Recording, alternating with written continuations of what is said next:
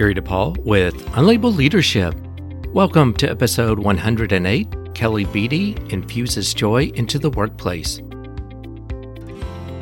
Here's a shout out to listeners in North Carolina, in particular in Lincolnton, Lumberton, Matthews, Moravian Falls, and in New York in Forest Hills and Jamaica. With that, let's get started. Let's face it, in just about any organization, people avoid conflict. They don't like having difficult conversations. Enter Kelly Beatty. Kelly helps organizations with those conversations to improve the culture of their workplace. She's the president of First Star Consulting Group. Her expertise is in talent development, specifically with diversity, equity, and inclusion, and emotional intelligence.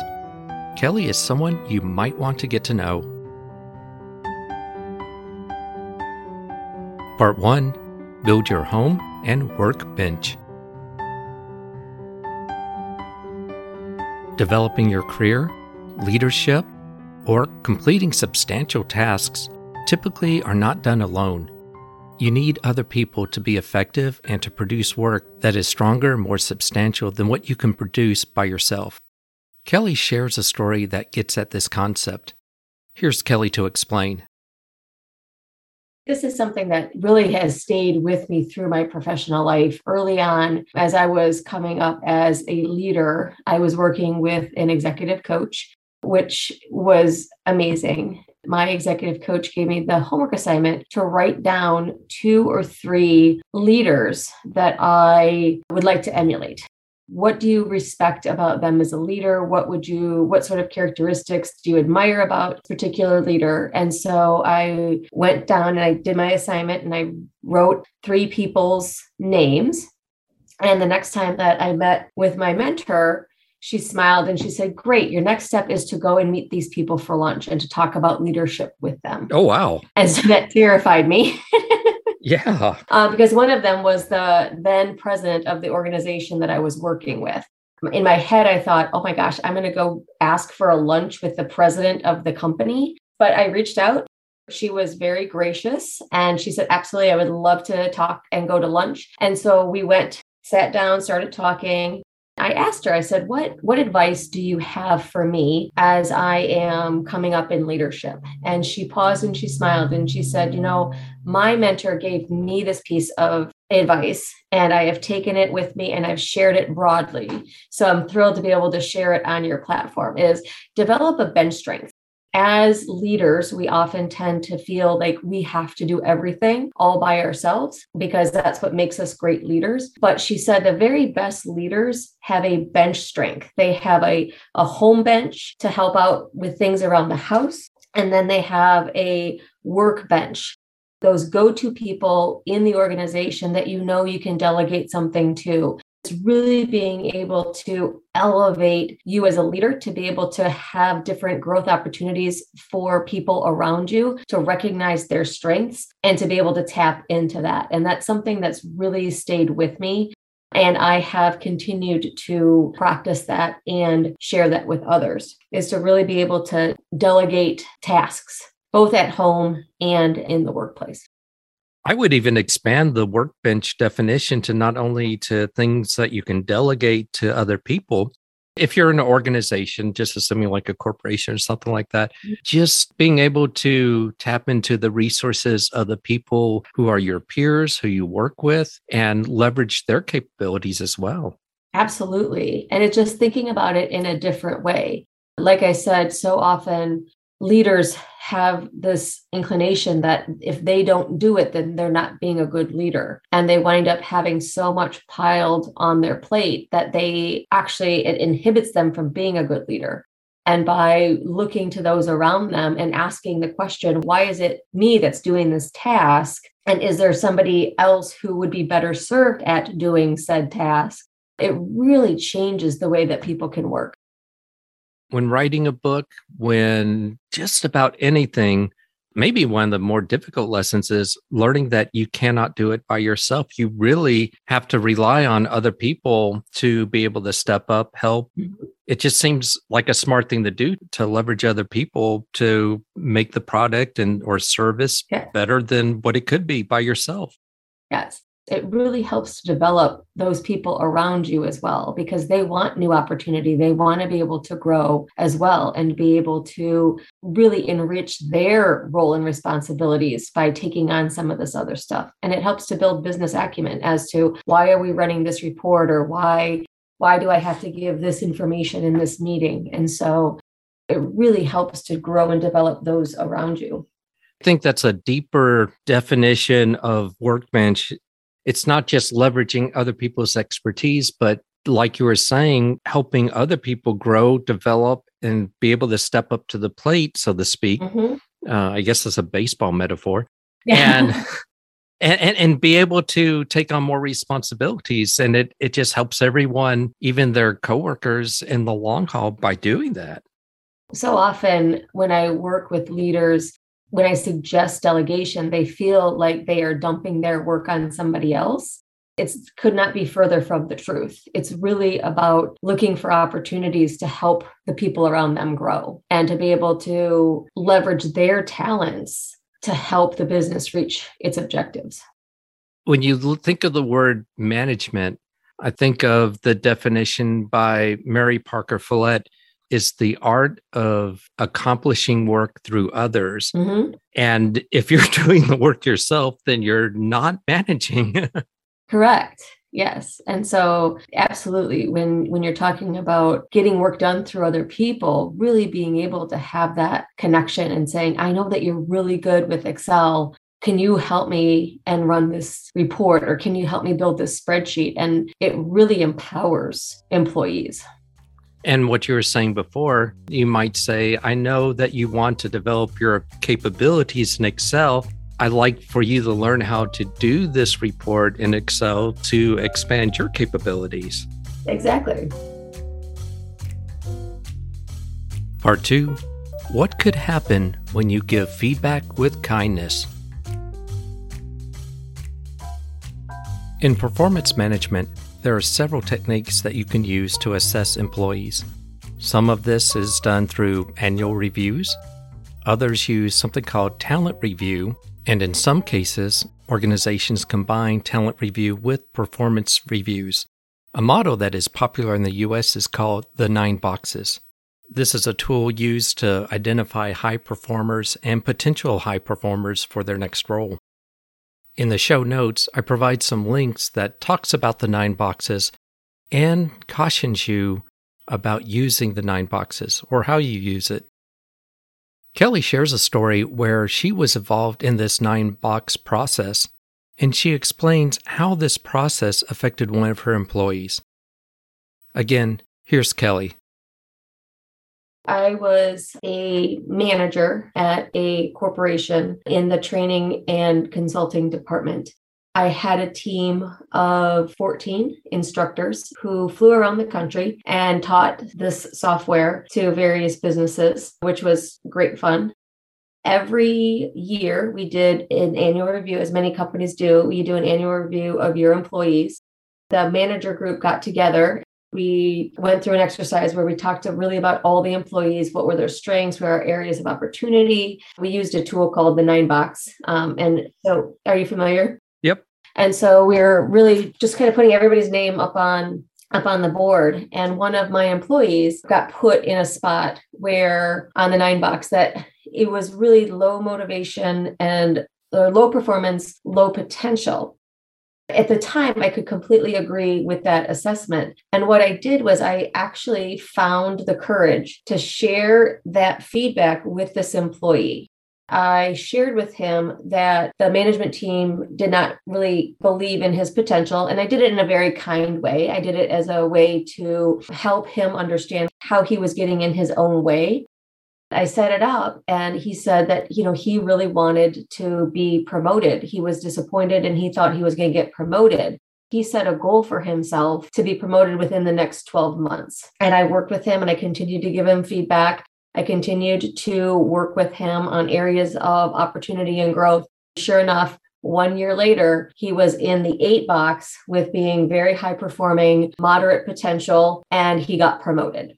by giving him that difficult feedback really allowed him to unlock his potential and help him grow. One of the amazing things about annual reviews is when you have a team, a management team get together and they're talking about all these employees, and they do put one of those employees in a lower box, low performing, low potential box, and the employee doesn't know it.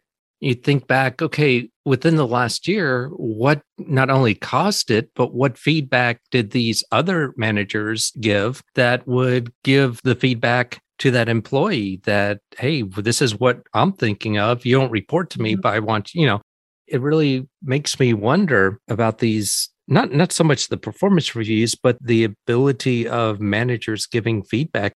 I admire what you did because just like you said, you gave feedback, you gave coaching, the employee met the goal. Yeah, that is something that I am now helping other leaders develop that skill to be able to have a difficult conversation or to be able to give in feedback that can be really difficult. If you don't give your employees that feedback, you are really setting them up for failure because most employees come in and they try to do a good job. They want to do a good job. Most people who come to work with an attitude of, I'm going to do my best today. There's very few that I've encountered that are like, I'll just whatever. And when they don't get that feedback that says, maybe we need to do it this different way, or are you okay? Because I see your performance starting to slip. They think it's okay. Yeah. Because no one's telling them that it's not. The leaders are often left, well, what happened to Joey? Because he used to be such a high performer and now he's not. Yes.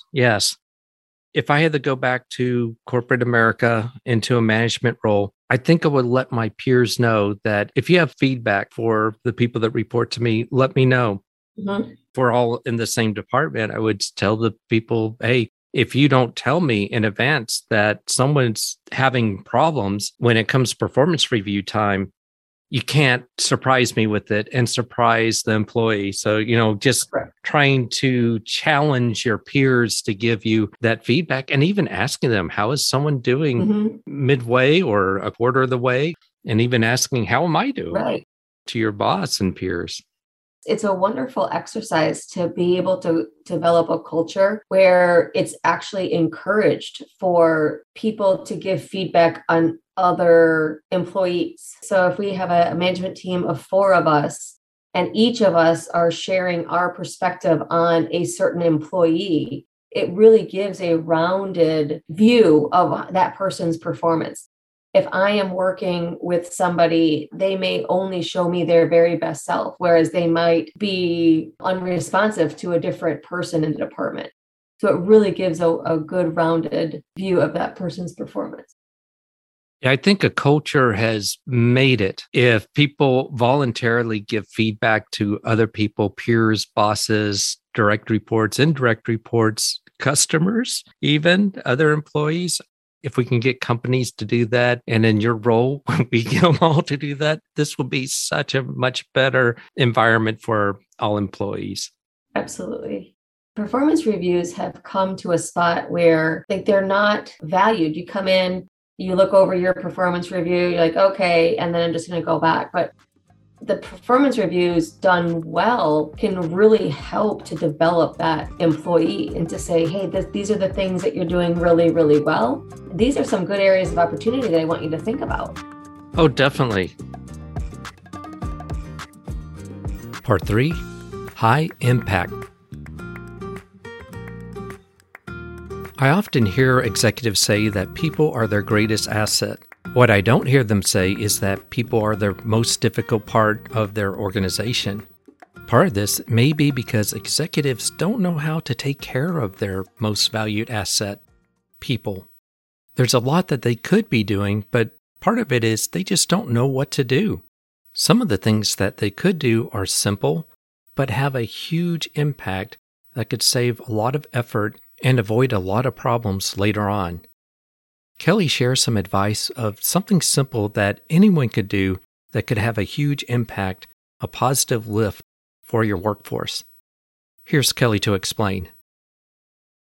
Going into the holiday season, it's always a good time to pause and reflect. I look at these months as months of gratitude. And so I would encourage the leaders out there to reflect on people that they appreciate and to spend some time writing a handwritten thank you note of that appreciation and distribute it out. It has such an incredible impact on the people around them. It goes beyond just a verbal thank you for your work, but to have it written down and to say and delivered a handwritten thank you note is such a low cost, high impact way of recognizing your staff and your employees. I had an executive vice president have a conversation with me for about an hour talking about his people. And he did just what you said. Mm-hmm. He did handwritten notes and later found out that one employee that he did that for, who was a high performing employee, was considering quitting, leaving the company, just frustrated with the company, but received that note. And it had such an impact on her that she continued to stay with the company and let that executive know that note changed her perception of the company and her role and changed her attitude. It is such a simple, straightforward way to recognize those people that are helping you do the work. It is something that can be so touching that people will keep that note for a very long time. You'll see it on their desks. You'll see it hanging up on if they have like a corkboard in their workspace. It's a very impactful way to recognize employees. Oh, definitely. Absolutely. And the other thing that happens with recognition is that some managers act like you have a small amount and you only can give out so much recognition, right. And it's simple. Right. Thank you. Just showing that you appreciate that someone just did their job is important. It can really fill people's buckets. If you're familiar with that term, they can really bring people joy in the workplace. I do some work with a local healthcare system, and I was working with a surgeon, and the surgeon was frustrated because he felt that his staff, the nurses, the surgical techs, and some of the admin people they're working long days and morale was low. And I said, after a tough surgery, do you ever thank the team for their work? And he looked at me and he said, well, it's their job. Why would I thank them? Just give it a try. And so we met 2 weeks later and he says, oh my gosh, what a difference. After every surgery now, I stop and I thank the team for their hard work. He went beyond the assignment and he identified one outstanding thing that each person on the team did. If the surgical tech was being able to anticipate what instrument he needed next, he thanked that person. I really appreciate that. And he said, what a difference it makes in the OR. If you remember that poster, all things I learned in kindergarten. Oh, yeah. It still very much holds true. Don't underestimate the power of a sincere and genuine thank you. A mistake that some people make is they equate a paycheck to be the equivalent of recognition. Correct. It's not. It's an exchange of services that you've agreed to. It's not saying we appreciate that you're doing your job. Right. There's a big difference. And I love the example that you just gave with the surgeon. It's so simple to say those two words, which are rationed out so strictly. Thank you. Just say thank you. Just say, I appreciate what you did. And it really can infuse joy back into the workplace because most people, like I mentioned, they want to come to work and they want to do a good job. When they are recognized for that cycle perpetuates, right? I will work harder because I know my leader recognizes the work that I'm doing. My thanks to Kelly Beatty. If you'd like to learn more about Kelly, go to the show notes. And if you have a question or comment, go to unlabelleadership.com. Click the message icon and leave a voicemail message for up to 1 minute. I'd like to thank those who contribute to the show. Your contributions makes a difference because this is an all-volunteer service. Lastly, I'd like to thank you for listening. This is Gary DePaul. Until next time, lead on.